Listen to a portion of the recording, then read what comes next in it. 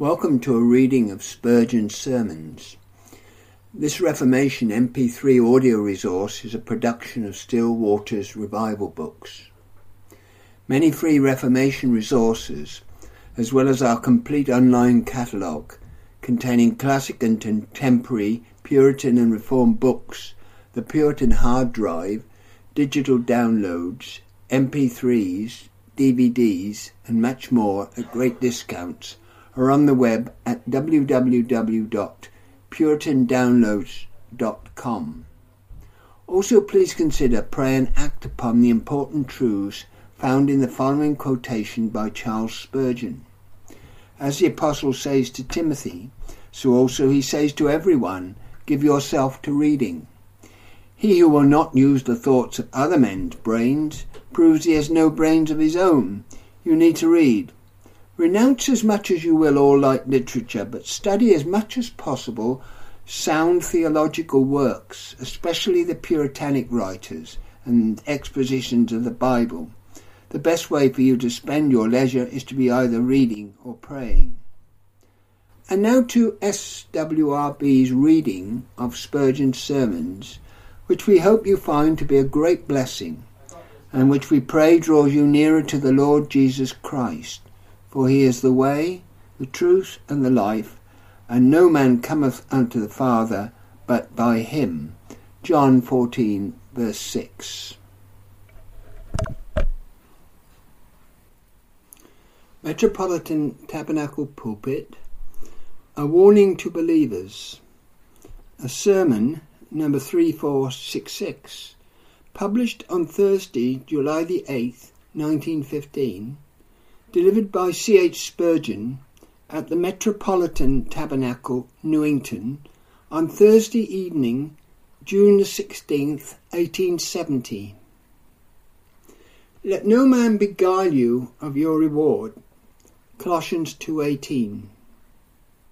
There is an allusion here to the prize which was offered to the runners in the Olympic Games. And at the outset it is well for us to remark how very frequently the Apostle Paul conducts us by his metaphors to the race course.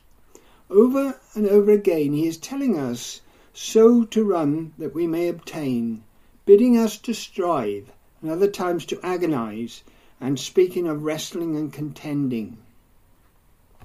Ought not this to make us feel what an intense thing the Christian life is, not a thing of sleepiness or haphazard? Not a thing to be left now and then to a little superficial consideration. It must be a matter which demands all our strength, so that when we are saved there is a living principle put within us which demands all our energies and gives us energy over and above any that we ever had before. Those who dream that carelessness will find its way to heaven have made a great mistake. The way to hell is neglect, but the way to heaven is very different. How shall we escape if we neglect so great salvation? A little matter of neglect brings you to ruin, but our Master's words are, strive to enter in at the strait gate, for many, I say unto you, shall seek, merely seek, to enter in, and shall not be able. Striving is needed more than seeking. Let us pray that God the Holy Spirit would always enable us to be in downright awful earnest about the salvation of our souls. May we never count this a matter of secondary importance, but may we seek first, and beyond everything else, the kingdom of God and his righteousness. May we lay hold on eternal life. May we so run that we may obtain. I would press this upon your memories, because I do observe it in myself as well as in my fellow Christians, that we are often more earnest about the things of this life than we are about the things of the life to come. We are all impressed with the fact that in these days of competition, if a man would not be run over and crushed beneath the wheels of the juggernaut of poverty, he must exert himself.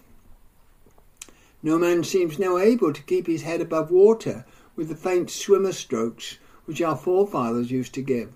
We have to strive, and the bread that perisheth have to be laboured for.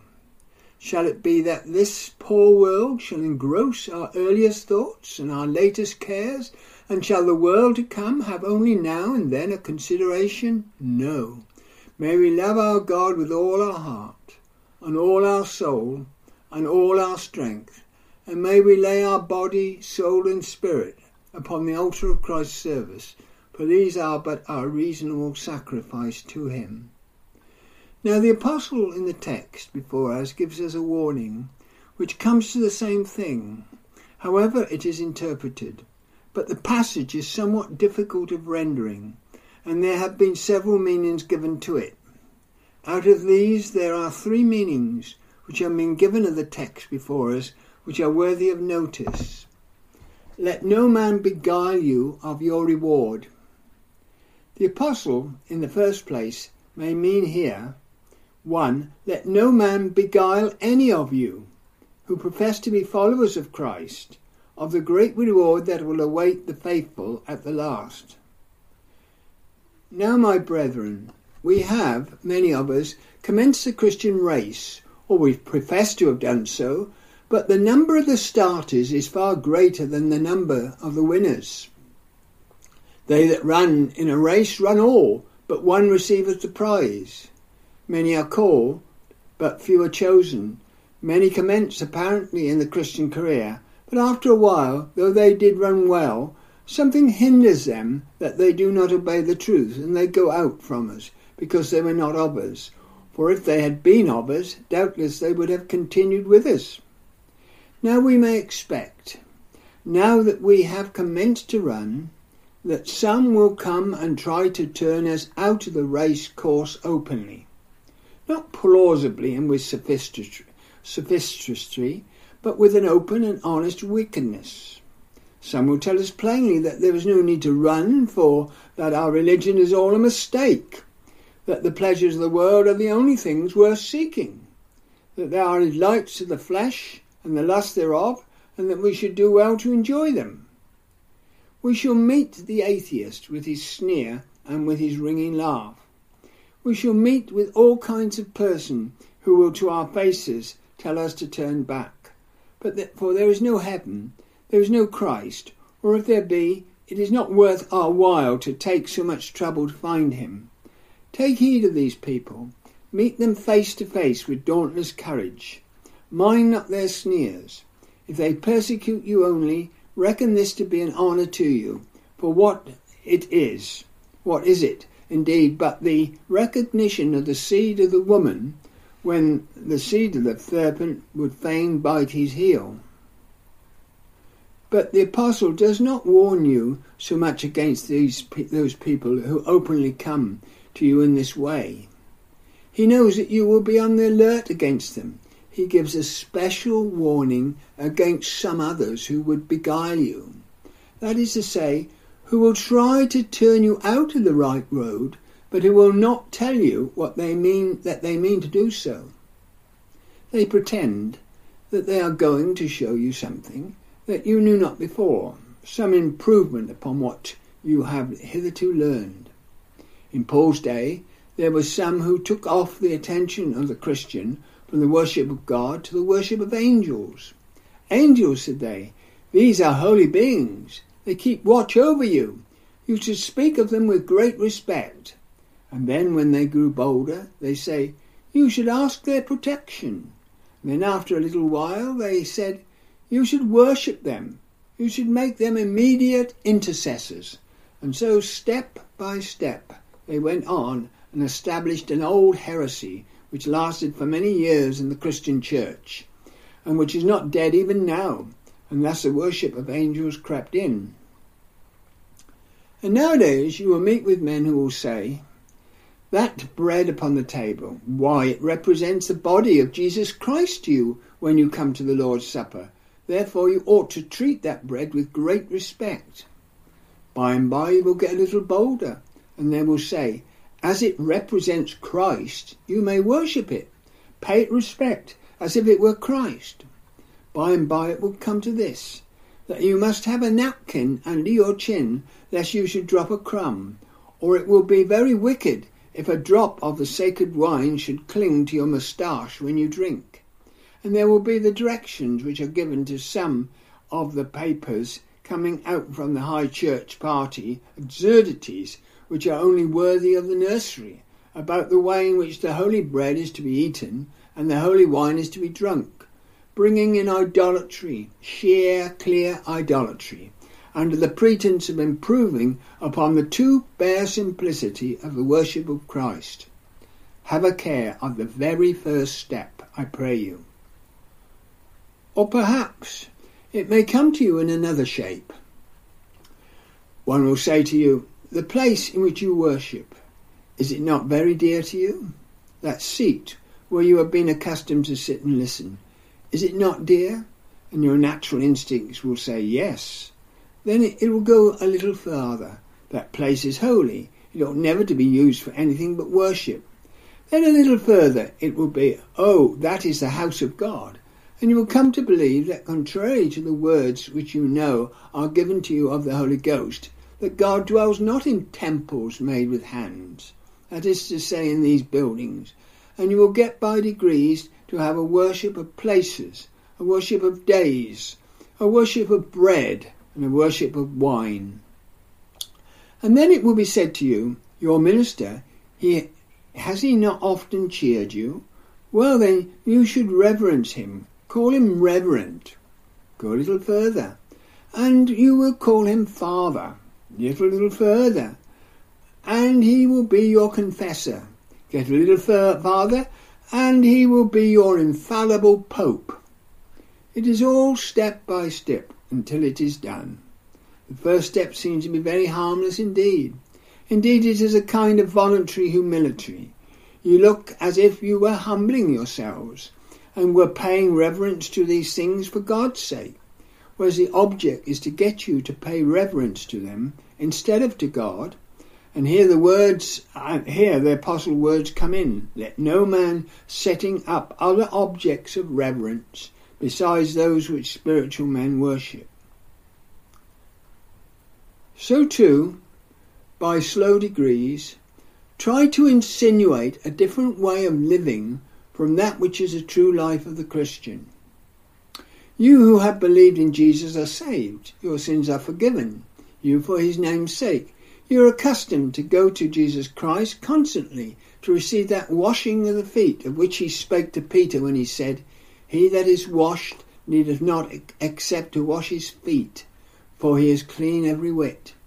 You go to him with, forgive us our trespasses, as we forgive them that trespass against us.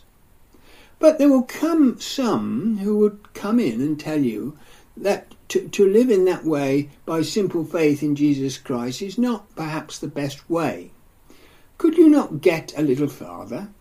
Could you not lead the life of those recluses who mortify the flesh in such a way that at last they come to have no sins, but commence to be perfect in themselves?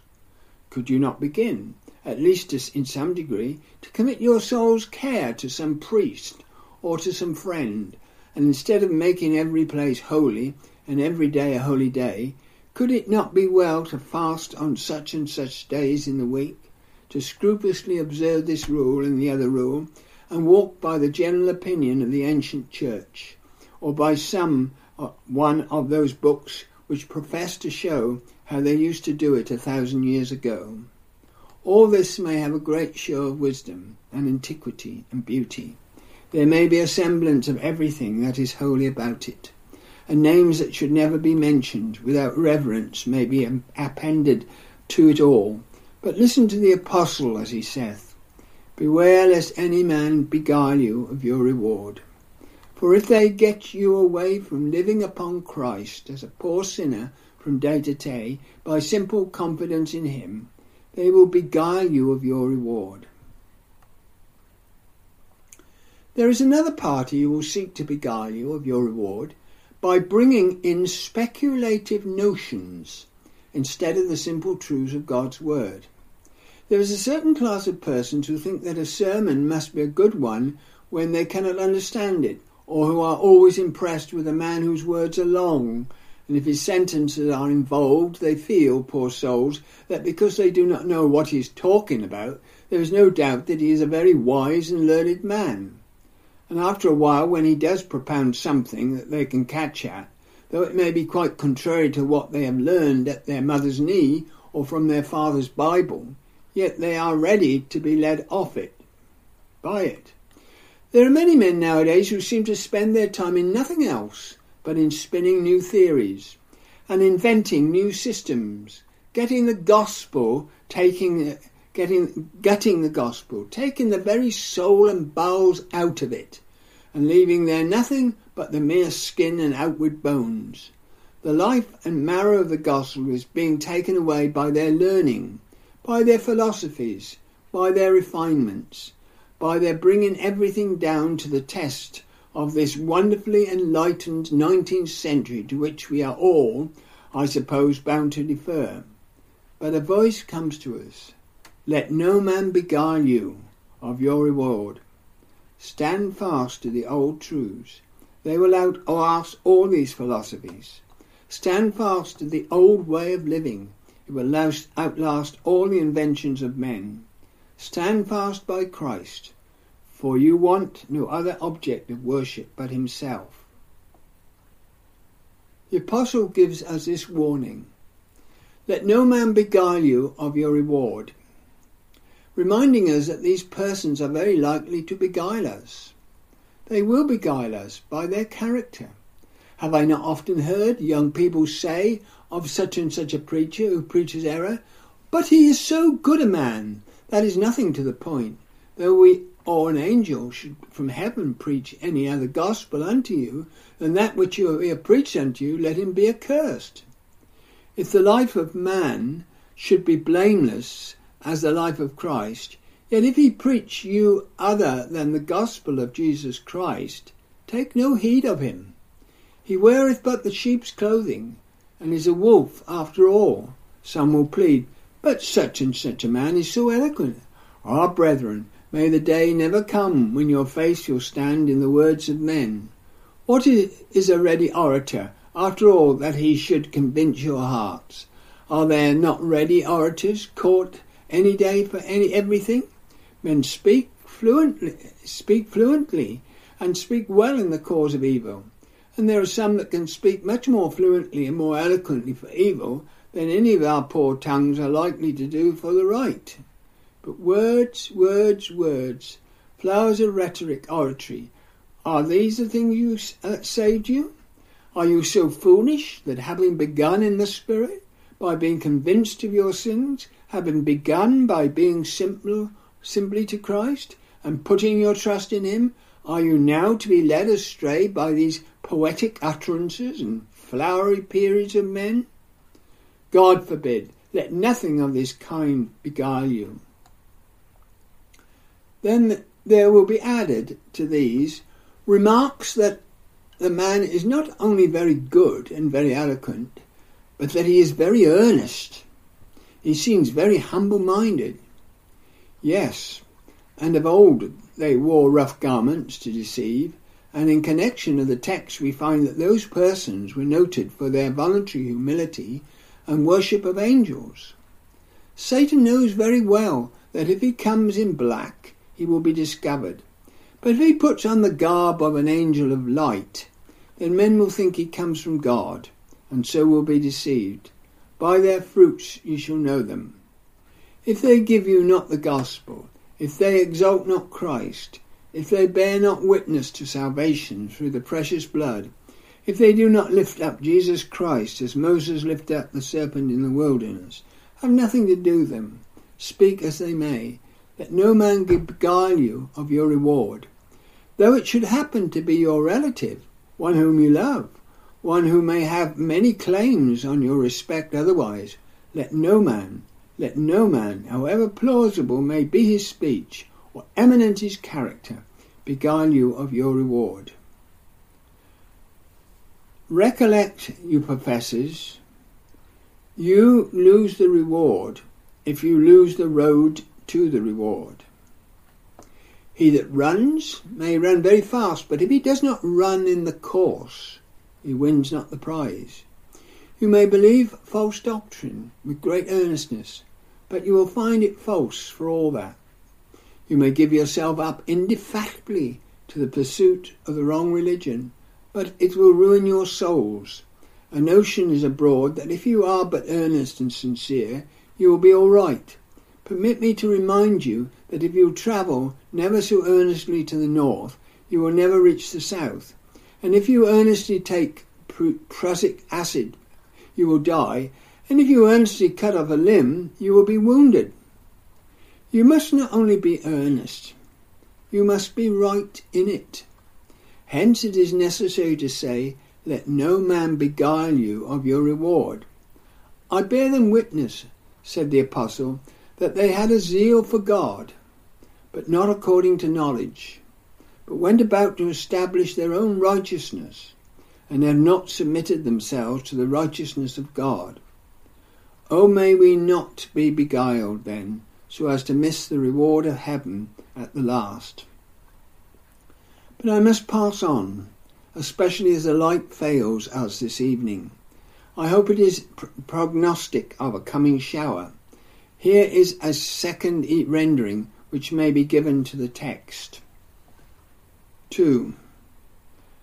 Let no man domineer over you. This rendering, or something analogous to it, is in the French translation. One of the great expositors in his commentaries upon this passage refers it to the judges at the end of the course, who sometime would give the reward to the wrong person, and the person who had really run well might thus be deprived of his reward. Now, however close a man may be to Christ, the world, instead of honouring him for it, will on the contrary censure and condemn him, and hence the apostle's exhortation is, let no man domineer over you. And my brethren, I would earnestly ask you to remember this first as to your course of action. If you conscientiously believe that you are right in what you are doing, study very little who is pleased or who is displeased. If you are persuaded in your own soul that what you believe and what you are acceptable to God, whether they are acceptable to man or not, is of very small consequence. You are not man's servant. You do not look to man for your reward, and therefore you need not care what man's opinion may be in this matter. Be just and fear not. Tread in the footsteps of Christ. Follow that may. Live not the breath of men. Let not their applause make you feel great, for perhaps then their censure will make you faint. Let no man in this respect domineer over you, but let Christ be your master, and look to his smile. So not only with regard to your course of action, but also with reference to your confidence, let no man domineer over you. For if you put your trust in Jesus Christ, there are some who will say it is presumption. Let them say it is presumption. Wisdom is justified of all her children, and so shall faith be. If you take the promise of God and rest upon it, there will be some who will say that you are harebrained fanatics. Let them say it. They that trust in him shall never be confounded. The result will honour your faith. You have but to wait a little while, and perhaps they that now censure you will have to hold up their hands in astonishment and say with you, what hath God wrought? Your confidence in Christ, especially, my dear young friend, I trust does not depend on the smile of your relatives. If it did, then their frown might crush it. Walk with your Saviour in the lowly walk of holy confidence, and let not your faith rest in them, but in the smile of God. Let no man domineer over you again by judging your motives. Men will always give as bad a reason as they can for a good man's actions.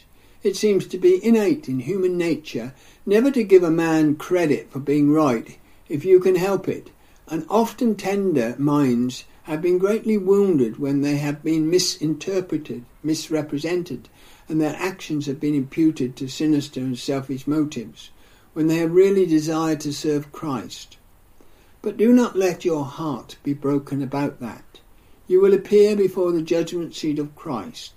Do not care about these petty judgment seats of men. Go on with your Master's work, dauntlessly and fearlessly. Let them say, as David's brethren said of him, because of thy pride and the naughtiness of thy heart, to see the battle, art thou come. Go you and get Goliath's head, and bring it back, and that shall be the best answer to those sneering ones, when they see that God is with you, and that he has given you this triumph. You shall have honour, even in the eyes of those who now ridicule you. I think sometimes the Christian should have very much the same bravado against the judgment of men as David had when Michal, the daughter of Saul, came out and said, How glorious was the King of Israel today, who uncovered himself today in the eyes of the handmaidens of his servants. And he said, It was before the Lord, and I will yet be more vile than this. Let your eye be to God, and forget the eyes of men. Live so that, whether they know what you do, or do not know, you will not care, for your conduct will bear the blaze of the great judgment day, and therefore the criticisms of earth do not affect you. Let no man dominate over you. So may I put it in another light. Let no man sway your conscience so as to lead you. I'm always anxious, my dear readers, that whatever respect I ever win from you, and I trust I may have your esteem and your affection, yet that you will never believe a doctrine simply because I utter it, but unless I can confirm it from the word of God, away with it. If it be not according to the teaching of the Lord and Master, I beseech you, follow me not. Follow me only as far as I follow Christ, and so with every man. Let it be God's truth. God's word, the Holy Spirit's witness to that word in your soul that you are seeking after. But rest, I pray you, never short of that. For if you do, your faith must stand merely in the wisdom of men. And when the man who helped you to believe is gone, perhaps your faith may be gone too, when most you need its comforting power. No, let no man dominate over you, but press forward to the Christian race, looking unto Jesus, and looking unto Jesus only. But now a third meaning belongs to the text. A happy circumstance it is, this dark night, that the preacher does not need to use his manuscript, for if he did, his sermon must certainly come to an end now. For here is this point. Let no man beguile you of your reward. I may mean this. 3. Let no man rob you of the present reward which you have in being a Christian. Let no man deprive you of the present comfort which your faith should bring to you. Let me just for a few minutes have your attention while I speak upon this. Dear brethren, you and I, if we are believers in Christ, are this day completely pardoned. There is no sin in God's book against us. We are wholly and completely justified. The righteousness of Jesus Christ covers us from head to foot, and we stand before God as if we had never sinned. Let no man rob you of this reward. Do not be tempted by anything that is said to doubt the completeness of a believer in Christ. Hold this, and as you hold it, enjoy it. Do not let the man yourself, whom you have most to fear, beguile you, even though conscience should upbraid you, and you should have many grave reasons for doubt, as you imagine, yet you believe in Jesus, and stand to it. There is therefore now no condemnation to me, for I am in Christ Jesus. He that believeth on him is not condemned. I have believed, and I am not condemned. Neither will he permit condemnation to be thundered against me. For Christ has borne my sin for me, and I am clear in him.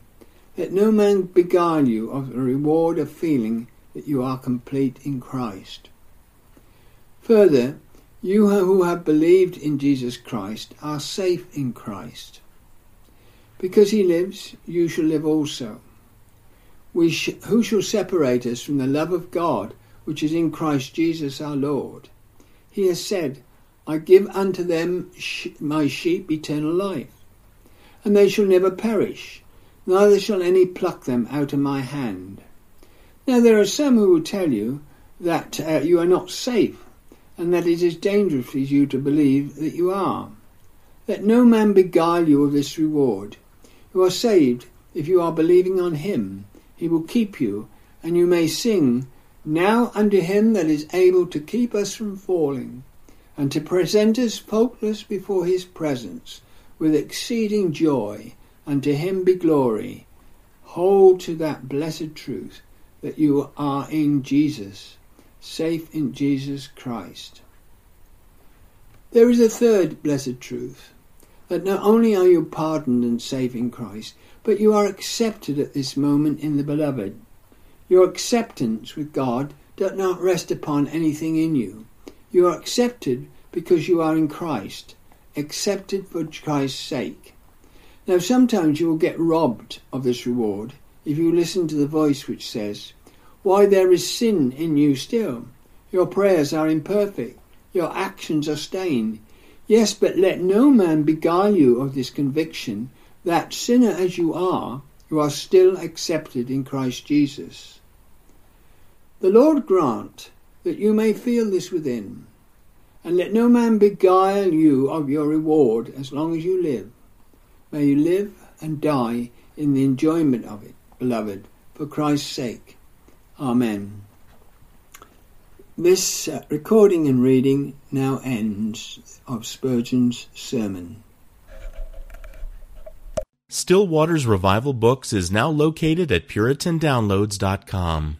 It's your worldwide online Reformation home for the very best in free and discounted classic and contemporary, Puritan and Reformed books, MP3s, and videos.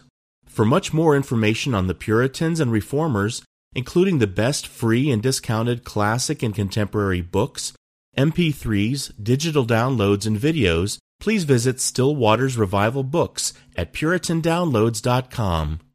Still Waters Revival Books also publishes the Puritan Hard Drive, the most powerful and practical Christian study tool ever produced. All thanks and glory be to the mercy, grace, and love of the Lord Jesus Christ for this remarkable and wonderful new Christian study tool. The Puritan Hard Drive contains over 12,500 of the best Reformation books, MP3s, and videos ever gathered onto one portable Christian study tool. An extraordinary collection of Puritan, Protestant, Calvinistic, Presbyterian, Covenanter, and Reformed Baptist resources. It's fully upgradable and it's small enough to fit in your pocket. The Puritan Hard Drive combines an embedded database containing many millions of records with the most amazing and extraordinary custom Christian search and research software ever created. The Puritan Hard Drive has been produced to assist you in the fascinating and exhilarating spiritual, intellectual, familial, ecclesiastical, and societal adventure that is living the Christian life. It has been specifically designed so that you might more faithfully know, serve, and love the Lord Jesus Christ, as well as to help you to do all you can to bring glory to His great name. If you want to love God with all your heart, soul, strength, and mind, then the Puritan Hard Drive is for you. Visit PuritanDownloads.com today for much more information on the Puritan Hard Drive and to take advantage of all the free and discounted Reformation and Puritan books, MP3s, and videos that we offer at Still Waters Revival Books.